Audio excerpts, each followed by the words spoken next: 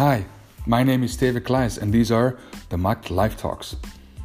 As usual, I have to remind everybody that the opinions in this show are my personal opinions and in no way reflect the opinions of Situer BVBA or any other project that I'm currently a part of.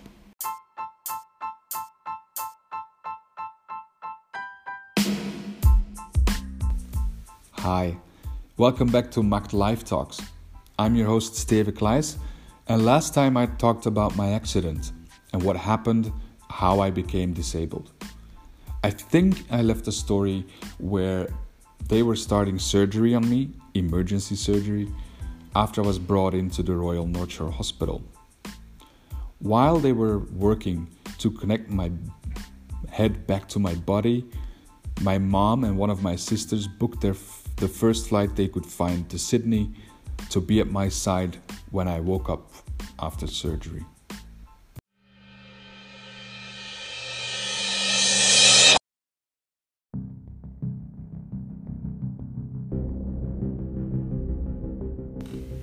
I woke up, and the first thing I saw were my mom and my sister besides me.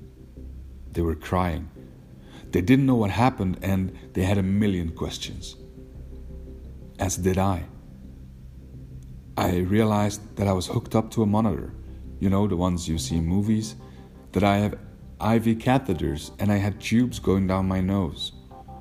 I kind of panicked and I wanted to turn to my mom to ask her a question, but I couldn't. The only thing that moved were my eyes. Suddenly, I realized I wasn't able to move a finger, and I had trouble breathing. Later on, doctors came to explain what happened, to explain what they did. The surgeons came by, and slowly but certainly, we got answers to our questions.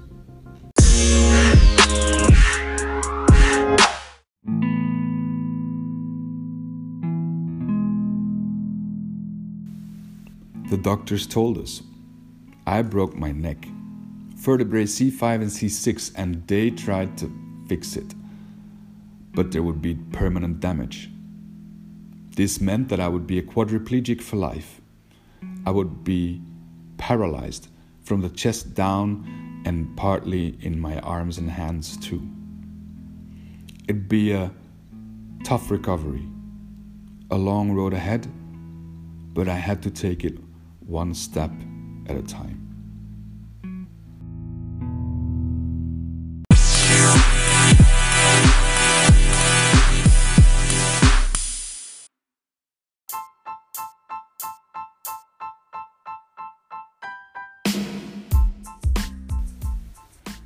So what went through my mind back then?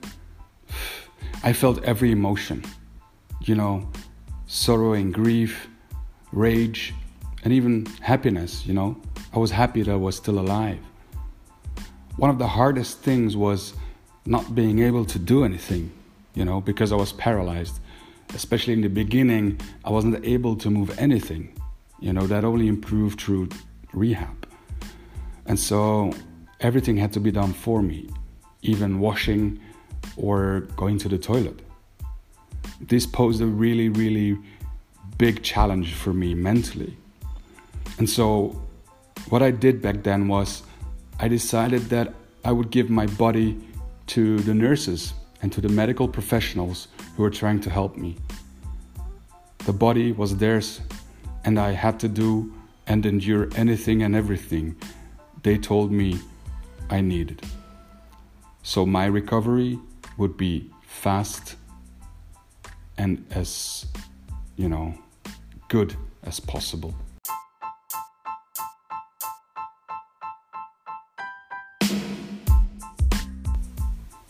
By applying this kind of mind trick of giving away my body, I was able, to keep a sane mind. But did that mean that, I didn't cry and I wasn't scared? Of course not. There's just something so profound in losing the ability to control your own body and everything that comes with that, because you have a future in mind that you just have to let go, and it's hard, and you have pain, and it's difficult, and all that stuff. So one of the things I also did was I immediately asked to be guided or for guidance by a counselor or a psychologist, because I knew that I would face really, really hard times, and this was one of the best things that I ever did, because they helped me in such a big way. Looking back, I actually think that the mental rehab you have to do is greatly outweighs the physical rehab you need to do. And so getting guidance there, that really helped me.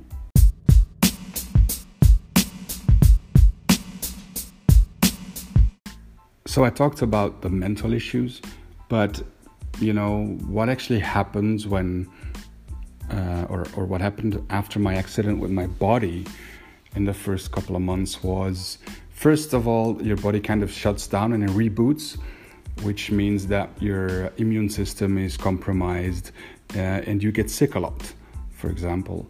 Then you have these operations, and they need to, the medical staff needs to log your progress and stuff like that. So there were a lot of x-rays and scans done and that sort of stuff. And then they start, putting you on different medications for the pain. You have this physical pain, but you also have this neurological pain, which isn't the same. And you need different painkillers, stronger painkillers. I was really foggy at times due to my medication, even lifeless. But after a while, I was finally allowed to start doing some physiotherapy and some ergotherapy, occupational therapy. And that really gives a boost, because what you get is after a couple of months or a couple of weeks or a couple of days, some things start to come back, like moving a finger, moving your head, being able to swallow better, stuff like that came back. And especially when you're able to work and you have your physiotherapy, for example, you have the feeling that you're doing something. And every time you get something back or something works or you achieve this little milestone, it gets celebrated, and it gives you a lot of courage to go on. And one of the things that really stood out to me was, you would think that the place where in rehab, for example, or in a hospital, that's a place where there's all this tragedy combined, all these people with all these different tragedies that left them paralyzed, and you would think that everybody would be demoralized and sad, and it would be a really sad place. But in fact, I've never been to a more positive environment, and that's because everybody there is fighting to get better, and so we all root for each other as well. And so if you have this small victory, then the other people, the other patients, they would cheer you on and congratulate you with this milestone you achieved. And I clearly remember the first time I was able to grab an object. My whole family went mental. Everybody, they sent a video of me doing it to everybody. They were celebrating, and all my patients, all my fellow patients as well. They were all patting me on the back and congratulating me. And so that's actually one of the strongest motivators, are these small victories. And after a couple of weeks, I started to regain control over some parts of my body, and I started getting these little milestones, which was great.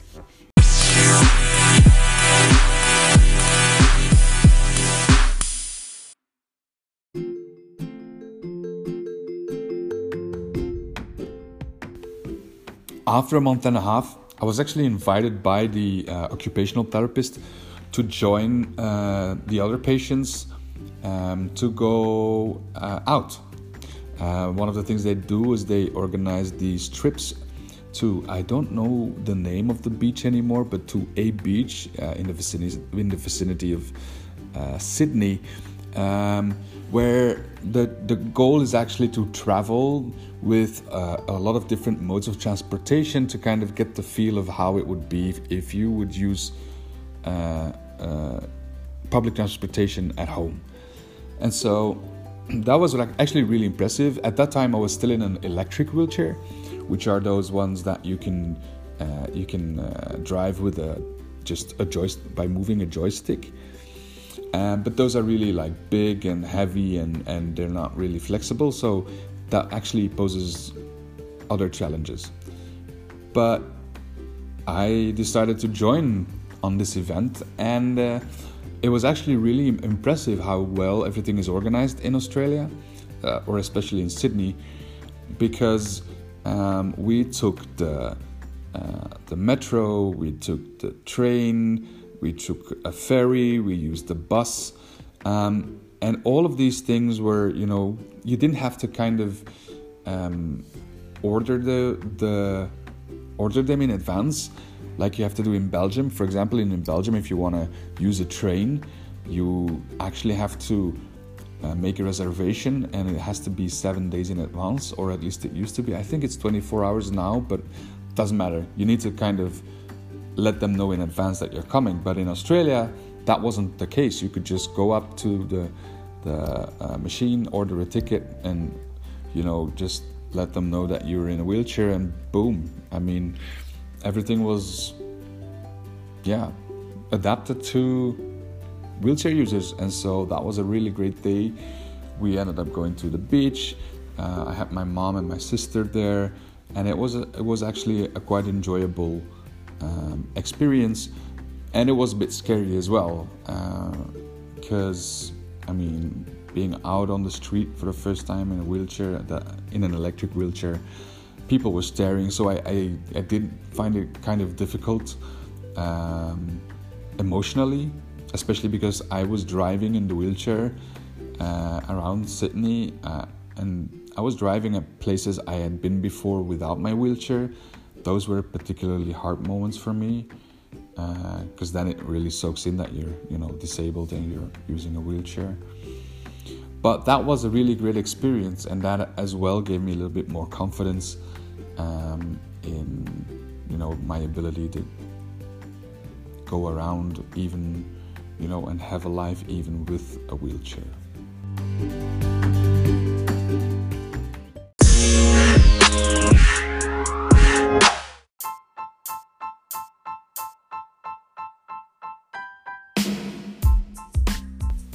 After 2 full months at the Royal North Shore Hospital in Sydney, I was finally strong enough to go home. So the insurance company provided a ticket and 2 healthcare professionals, 1 nurse and 1 doctor. I always thought that I would be flown back to Belgium in this plane specifically, for people who had accidents and who need medical attention. But nope, I was completely wrong about that. They just booked me on a commercial flight. And how that works is in the plane they fold a couple of seats, and over those seats they put this metallic frame. I was put on this really, really small stretcher and then put on that frame. And so I was actually laying completely flat in the plane. And, the journey was more than 24 hours. So for more than 24 hours, I was unable to get up because I was put on this stretcher. Now, you have to imagine trying to eat, drink, and swallow medication when you're lying completely flat, still having problems swallowing. Yeah, the flight was a total nightmare. And to make matters worse, I think it was monsoon season or something, because more than half of the time we were flying, we had turbulence, and not just, the light tremblings, but like really, really, really annoyingly big, scary turbulence. And this also meant that my doctor and my nurse were strapped in most of the time, and they weren't able to get to me to give me my medication or other stuff.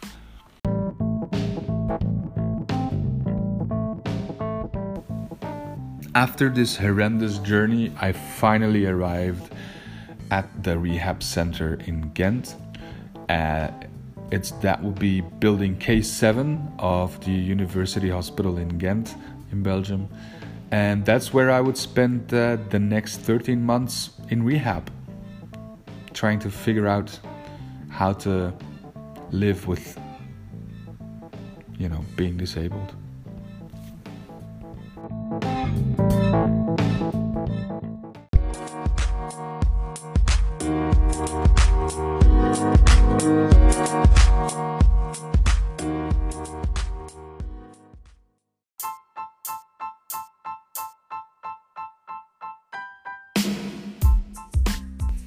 I'm sorry, but this is where I leave you.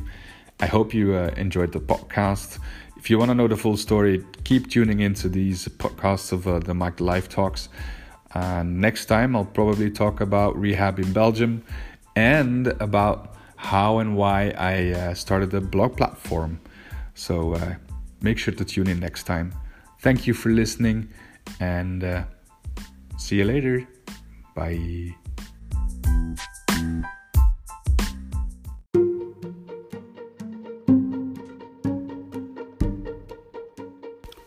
Hey, psst, psst. Don't forget to subscribe. And if you can rate me, I'd love 5 stars. Thanks. See you later.